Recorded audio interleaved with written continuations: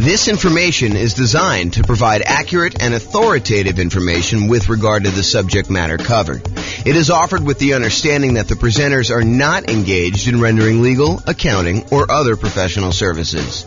If legal advice or other expert advice is required, the services of a competent professional should be sought. Welcome to the Tacoma Real Estate Investing and Real Estate Financial Planning Podcast.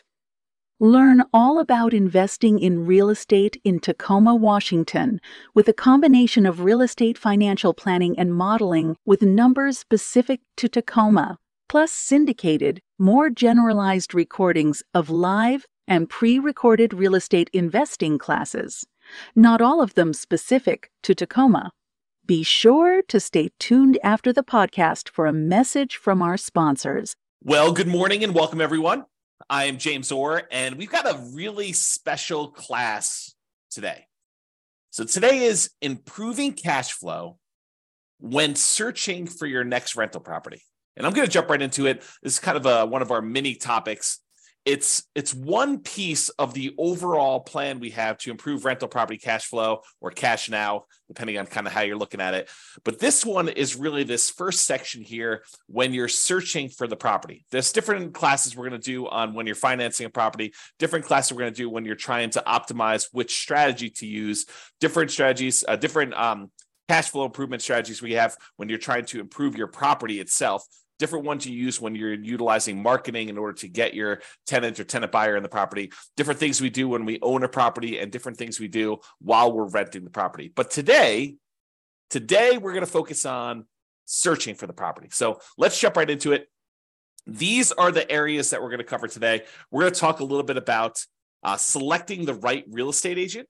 And it's probably not what you think it is, but we'll talk about that. And then we'll talk about locking or floating your mortgage interest rate. We'll talk about searching for less expensive properties, searching for pretty properties, which is counterintuitive, I think, to a lot of folks.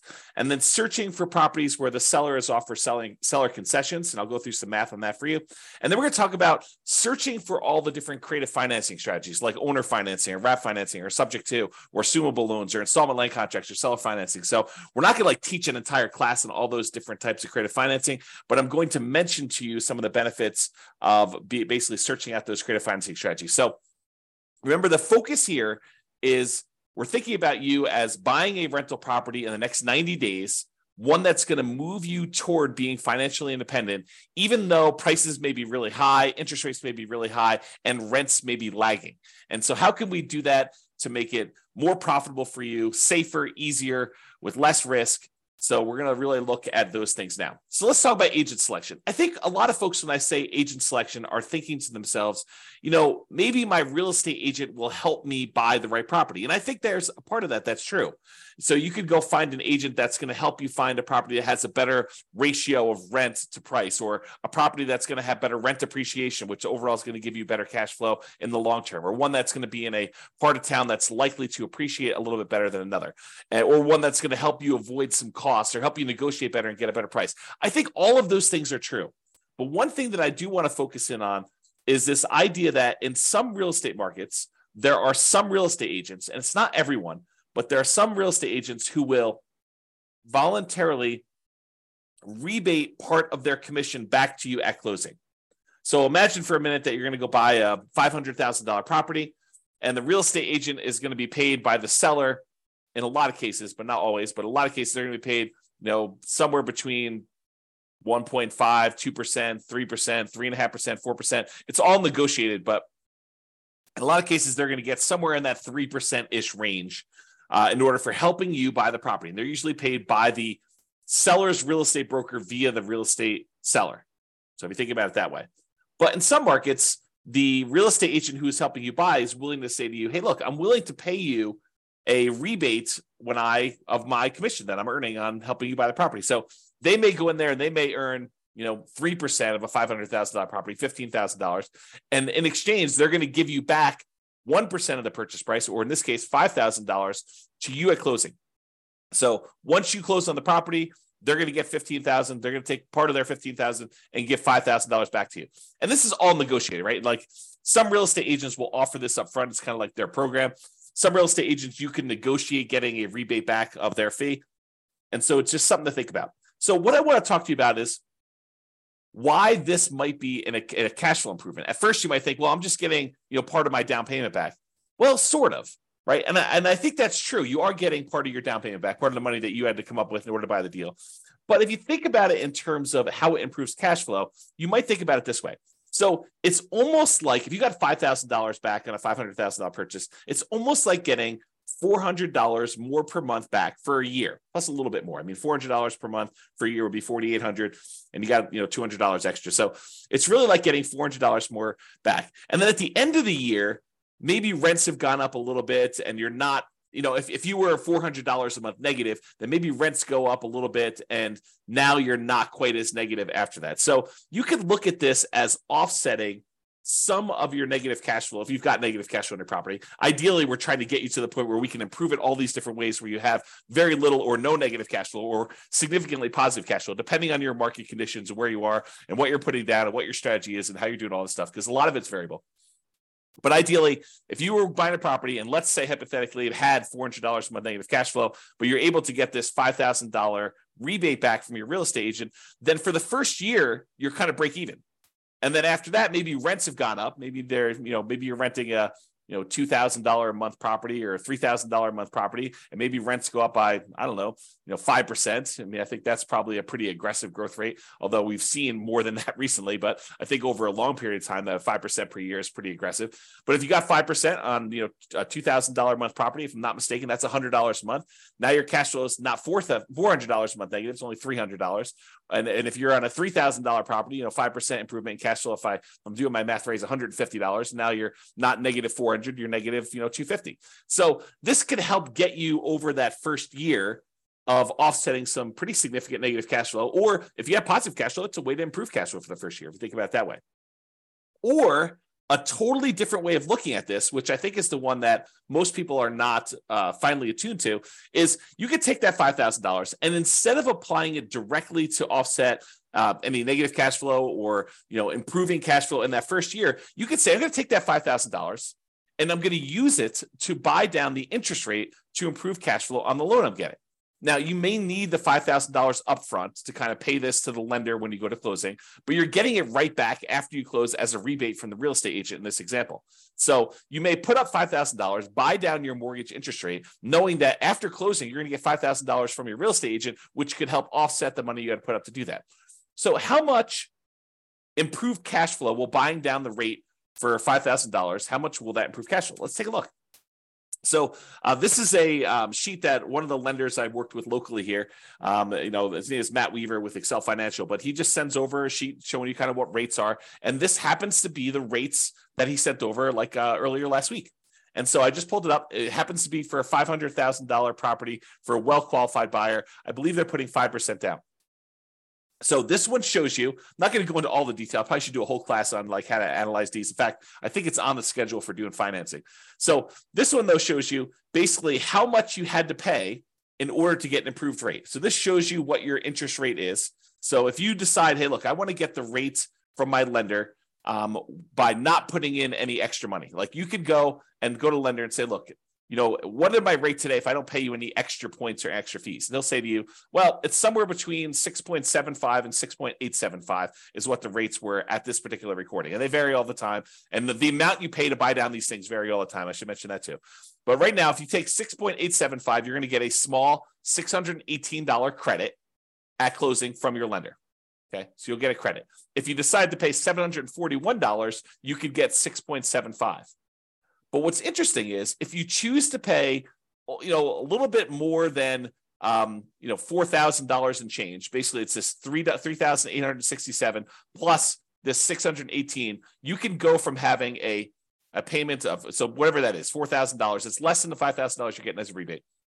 You could go from having a payment of $3,120 to a payment of $3,002.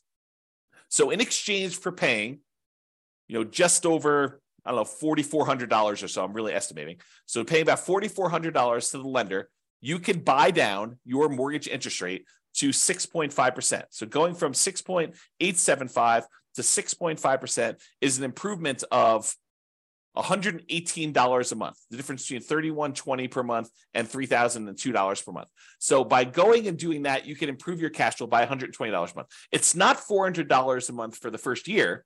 It's $118 a month for 30 years. Now, that might be an interesting way to improve cash flow. Because if you plan on holding this property forever, if you're not buying it with the intention of selling it to then pay off properties or do whatever you need to do there, you're basically buying this property because you know that it's going to be in your portfolio as a long-term buy and hold where you intend to pay the property off over time, then maybe buying down the interest rate isn't the worst thing in the world, and it could improve your cash flow by $118 in this example. Okay, so that is one way that choosing a real estate agent could have an improved impact on your positive cash flow. Okay, next strategy. Locking or floating the rate. So mortgage rates change every day throughout the day.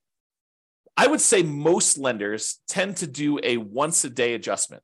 So, they reset their rates from their lenders at, 8 o'clock in the morning every day. And those are the rates that they're allowed to go and tell people throughout the day. So if you go to a local credit union or something like that, they may update their rates at 8 o'clock in the morning. And if you call anytime throughout that day, they're going to quote you that rate. But the rates are really changing all the time throughout that day. And the next day, when you wake up, they're going to be 8 o'clock in the morning. They're going to change the rates to whatever the current rate is for that day. So if you think about it, while you're shopping for a property, what if you're concerned that mortgage interest rates are going to go up? Well, it's really difficult to accurately predict the future. I mean, we really don't know if interest rates are going to go up or interest rates are going to go down. We can sort of guess based on what's happening in the political world, but unexpected things happen all the time, and those can impact mortgage interest rates. But if you're concerned that rates will go up, you're like, look, I can afford this right now, but if rates go up too much more, it's not going to be worth buying. Maybe what you want to do is go talk to your lender. And with some lenders, you can choose to pay a fee to lock in your rate while searching for properties. You can say, look, I know I'm buying something in the next 90 days. If I go pay you a fee, then we can lock in this mortgage interest rate and I will be able to get this rate definitely anytime within the next 90 days in order to close on my property. And they will a lot of times do that for you.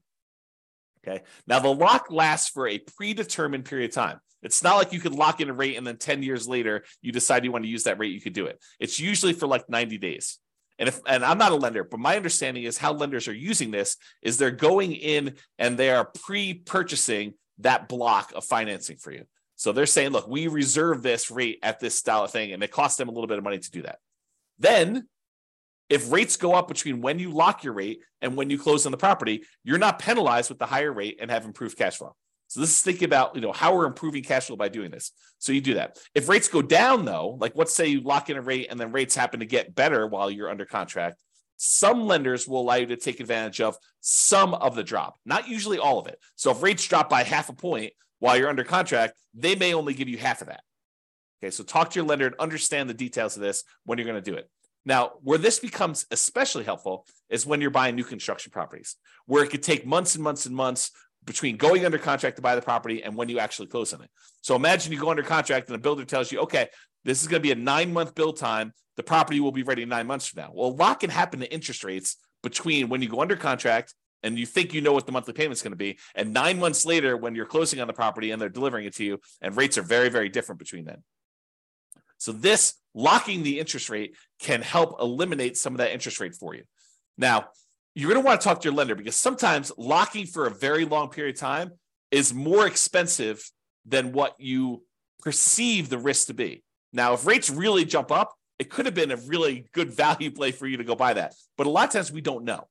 And so you want to talk to your lender and say, what's the cost of me locking the rate for 90 days or 6 months or whatever you're going to do, and try to work out a plan to see what seems like a good value for you to do that. Let me take a beverage drink here. Okay. So, and this one seems obvious, right?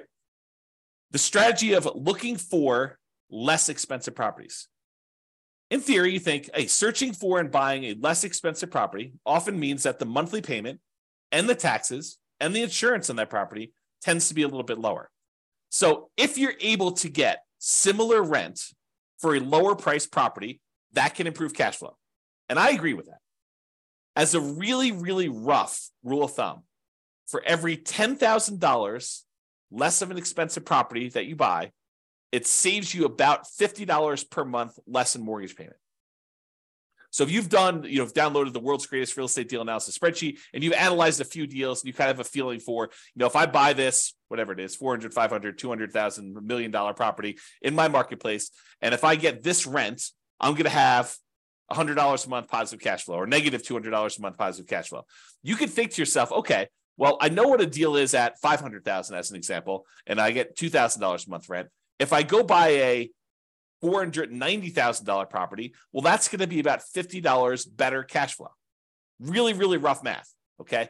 And so let's talk about where that comes from. So this is based on, I'll tell you the story first. When I was a kid, my father was a real estate agent, and my father told me the really rough rule of thumb was when you finance a property, at the time this was true, $7, the rule of thumb was for every $1,000 that you borrow, it was $7 per month in payment. And so my father would be out, talking to a client, and they'd be like, "Hey, how much is the monthly payment going to be on this?" And so my father could, relatively quickly in his head, take the amount that they're paying, divide by 1,000, then multiply by 7, in order to get a really rough estimate of what their monthly payment would be. And this is just principal and interest. Okay. And that rule applied when interest rates were in the 7.5 to 7.625% range. Okay, a little bit higher than where they are now. Now, when I was doing real estate brokerage, I'd often give clients a really rough $50 per $10,000 of purchase price rule of thumb based on that 30-year fixed rate loan. And so that's the rule that you're getting here. And that's relatively fairly accurate between 4% interest rates and 6% mortgage interest rates for doing some really rough estimating. It's not exact. It's not like, hey, lender, James told me that if I go and I buy a $10,000 less purchase price property, then my payment's going to be $50 better. No, they actually do the math and they calculate it out. They don't use this rule of thumb. But if you're out shopping for a property, this is pretty helpful, right? You can say, look, this is about the same as this deal I was looking at before. I know what the cash flow was on that. This property is $20,000 less. Therefore, it's going to be about $100 more in positive cash flow. Really rough rule of thumb. Now, this is just principal and interest. Doesn't take into account taxes or insurance or maintenance or anything like that in there. It's just the principal and interest part of the loan, and it's a 30-year loan. And we're assuming that interest rate is somewhere in that 4 to 6% range. So, you're probably going to be a little on the higher range right now if you're in that 6+% interest rate. So it can also be used to estimate how much that cash flow changes. I kind of mentioned that. So if you're wondering where this comes from, here is the actual chart showing you how much a monthly payment is on a $10,000 loan, 30-year loan at $10,000. So it shows you, if you were getting a 2.5% mortgage interest rate, it'd be about $40 a month. Where it gets about 50 at 4.375, it's about $50 exactly. At about whatever this is, almost 6%, it's about $60 per 10,000 exactly. And you can see it goes all the way up here, like I did, all the way up to 10% mortgage interest rate. And at a 10% rate, it's, high $80 for doing that. So you can get a rough idea of what those numbers are if you want to look at them. Okay. Let's talk about seller concessions. So seller concessions is when the seller agrees to contribute some money towards your closing costs. A lot of people think of this as this would reduce how much money I need to bring to closing because it helps cover, things like closing costs or my share of title insurance or, my share of the loan costs or whatever it is. So you can think of it that way. But you can also think of it as a way to reduce your mortgage interest rate. Remember we talked before about getting a rebate from the real estate agent and being able to buy down the interest rate? Well, you could use seller concessions in order to buy down the mortgage interest rate in order to improve cash flow. So let's say you're prepared, you've got enough money to do your down payment, you've got enough money for all your closing costs, and now you're thinking, okay, I really want to improve cash flow. One way to improve cash flow is to say, I want to look at properties where the seller is offering some type of seller concession, which will allow me to use the money they're giving me to buy down the interest rate by whatever amount that was. So if you remember from the real estate agent rebate example, we talked about a $5,000 kind of buy down, a rebate would allow you to buy down the mortgage interest rate such that your improved cash flow by $118 per month for the entire 30-year period. So if you're able to get a seller to contribute $5,000 toward your closing costs, you can improve your cash flow by $118 by taking that money and buying down the interest rate with it. So maybe you want to search for properties where the seller is offering seller concessions. And we haven't talked about it because we're not talking about making the offer yet, but this can also apply to when you're making an offer. remember when you're making an offer, maybe you talk to your real estate agent and you say, look, I'd really like to be able to try to negotiate to get some seller concessions in here and get the seller to contribute some money that you could then use either to offset some of your closing costs and or take some of that money and buy down the interest rate. Okay. All right. Let's talk about pretty properties, kind of building on this theme. So I'm going to kind of walk you through an example here that may be counterintuitive, right? Because I think a lot of real estate investors, they think that, buying a property that needs a little work and capturing a little sweat equity is a better deal. For example, let's say you can go find a property that needs $10,000 in work, but you could buy it for a $30,000 discount. So if you think about it, you're going to go in there and you're going to find a property. It's kind of rough, needs a little bit of fix up, needs some kind of attention to stuff. But for $10,000 out of pocket, plus maybe some of your sweat labor, kind of your effort doing it, maybe $10,000 in hard cash and materials and goods and stuff like that, you could buy this property. You're buying it at a $30,000 discount, such that if you put in the $10,000 worth of work, you've captured, using sweat equity, I use captured in kind of quotes there, but you captured $20,000 in equity. You basically got $20,000 in equity by doing this work yourself and paying the $10,000 in like materials and goods and do that.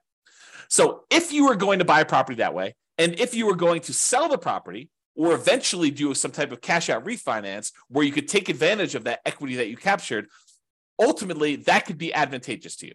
I will totally admit that. However, what if you have zero intention of ever selling that property? And you have no intention of actually doing a cash out refinance on that? What if you're buying this property because this is going to be one of the assets you plan to have in your portfolio long-term as a cash flowing asset that is going to help you achieve financial independence? Well, if you're thinking about it that way, does it really matter that much that you captured $20K in equity? Well, maybe. I mean, buying a property at a $30,000 discount, it does improve cash flow, right? Because you're basically borrowing less. So a $30,000 discount means that you're likely saving about $150 to $200 per month in cash flow. How do we figure that out? Well, it's that rule that we just talked about, right? It's this little chart that we showed, how much you save on a $10,000 payment. Well, if you're buying a property for $30,000 less, it's three $10,000 groups. And we estimated, at this 6.25% interest rate, it's about $60-something, low $60 a month. So times three, because we got three of these, and that's about $180, maybe $190 a month. So I'm estimating here that it's in that $150 to $200 per month cash flow range. And it depends on the interest rate, what it's going to be. Okay. Because we're borrowing less. Okay. That's how we got that number. But what if instead of doing that, because $150 to $200 a month isn't bad. But what if instead of doing that and finding a property that needs work and having that extra $10,000 that we have to have on the hand in order to do the work and then doing all the labor ourselves and kind of putting in all effort, what if instead of doing all that work, we said, look, I'm just going to find a pretty house that doesn't need any work. And I'm not going to worry about getting a discount. I'm just going to buy a house that looks nice, is ready to go, it's rent ready, or I'm ready to move in and live there for years and no matter, whatever we're doing there. And I use that $10,000 that someone else might use to do the work and capture $20,000 in equity. And I'm going to take that $10,000 and instead of doing work, I'm going to buy a pretty house and I'm going to use that money to improve my interest rate, to buy down my interest rate instead. What does that do for cash flow? Well, that's interesting. So using that same chart I got from my lender, instead of using the $4,000 or so that I used before when we had that rebate from the real estate agent, I said, well, I could pay about $10,000 as a discount. And that improves my interest rate from, somewhere in this 6.875 to 6.75 all the way down to 6%. So I bought down my interest rate for a 30-year loan for the entire duration of the loan. It's not a temporary buy down. This is a buy down for the entire loan. But I do that, and now my payment goes from $3,120 a month to $2,848, an improvement of $272 per month. Now, before, if I had done the work, I would have had more equity. But what does equity do for me? If I'm keeping the property long-term to buy and hold, it doesn't really help me at all, right? It does improve that cash flow because I bought it for $30,000 less. But instead of taking that $10,000 to capture $20,000 in equity, I took the same $10,000 and I've now improved my cash flow by $272 a month instead of about $180 a month. So it's almost $100 more improved cash flow by doing it this way. And you bought a pretty house, you didn't need to do any work. I don't know. Seems like it's something to consider. So talk to your lender about buying down the interest rate and how much it would cost and run the math and say, Is this worthwhile doing? All right, let's talk about some creative financing stuff. So I've kind of grouped all these together because you could search for properties that are owner financing, or search for properties that you could take over a loan, or search for properties where you could lease option it if you really want to get creative, or wrap financing, or subject to, or agreement for deed, or bond for deed, installment land contract, or all those different things. What I've basically done is I've grouped them all together and said, look, you can search for properties where you're able to get non-traditional financing. You don't have to go to a mortgage broker anymore and do all this. So I'm going to just very briefly, because this is not intended to be a class in creative finance, I'll very briefly run through what the differences are between these, and so you understand them, and that way you'll understand it. And then I'll kind of make one or two comments just on these in the terms of using this as a strategy. Okay, so owner financing is when a seller owns a property free and clear. They do not have a mortgage on it, and you go to them and say, I'd like to buy your property, but I would like you to act as the bank. I'd like you to deed me the property, and I will actually make payments to the property for you. I make payments to the property to you as if you were the bank. And then once I made the payments, you release your kind of deed of trust on the property, your security instrument, and then I own it free and clear. Okay, so that's the idea behind owner financing. Basically, the seller acts as the bank. With wrap financing, the seller is sort of acting as the bank, but they still have a loan in place. So you're going to go buy a $500,000 property, and they still owe $200,000 on that. But the seller says to you, okay, I'll tell you what, you make me a payment as if you're buying it for $500,000. I'll take part of what you pay me. I will pay the underlying loan of $200,000 that I still have, and I will keep the difference. So that's wrap financing. You're wrapping an existing loan that already exists on the property. Okay. Loan assumption. There are certain loans that are assumable, FHA loans, VA loans, as two examples, where you could go in there, and it's usually as an owner occupant, but you go in there and you formally go to the bank and say, I would like to qualify and formally assume all responsibilities for this loan. And by doing that, you're able to capture these really low interest rates we had over the last 5 years or so. So you can go find an FHA loan at 3.5% or 3% and buy it instead of getting a new loan at 6.5%. Okay, so the idea is you can go get these really attractive loans that are already out there and take them over by formally assuming them. And it could be a significant way for you to improve cash flow. We'll talk about a little downside to that here in a second. You can go in there and find a rent-to-own program. Let me take another sip here. You could go find a landlord who's tired of being a landlord and say, look, I'd like to rent the property, but I would like ultimately the ability to own this at some point in the future. I'd like an option to buy the property a year or 2 or 3 or 5 down the road, or I would like a purchase contract to be able to buy the property that is a year or 2 or 3 or 4 or 5 down the road that I could use to buy the property from you. So I'm going to rent it from you for a period of time, and then I'm eventually going to buy it. And you could do this if you're an owner occupant, or you could do it if you're an investor who wants to then sublease the property to someone else. So that's the kind of rent-to-own, lease-to-own, lease option, lease purchase family. And then you have the agreement for deed, bond for deed, contract for deed, installment land contract. This is sort of like a car loan where you don't get ownership. You don't get title to the property until you fulfilled your obligation, but you have a contract in place that says, if you make these payments for this period of time, at the end of that period of time, I will then give you a deed for the property.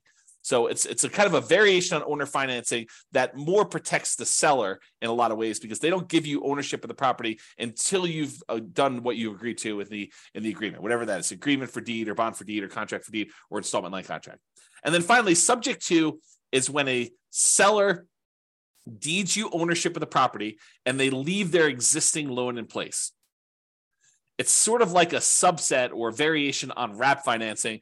With wrap financing, you're paying the seller. The seller is usually paying the underlying loan on the property, and you're kind of like part of the money goes to the seller, part of the money goes to the underlying loan. A lot of times with subject to, you're basically making an agreement with the seller where the loan is very high loan to value. You know, you're buying a $500,000 property and the loan is for $480,000, and the seller's like, look, I'm going to deed you the property. You just agree that you're going to make payments on this loan that's still in my name, and we're going to leave that loan in place. You're not formally assuming it. You're not going to the lender and saying, I am applying to formally assume all responsibilities for the loan. You're just saying, look, the seller's deeding you the property. You're now the owner. Deed means ownership.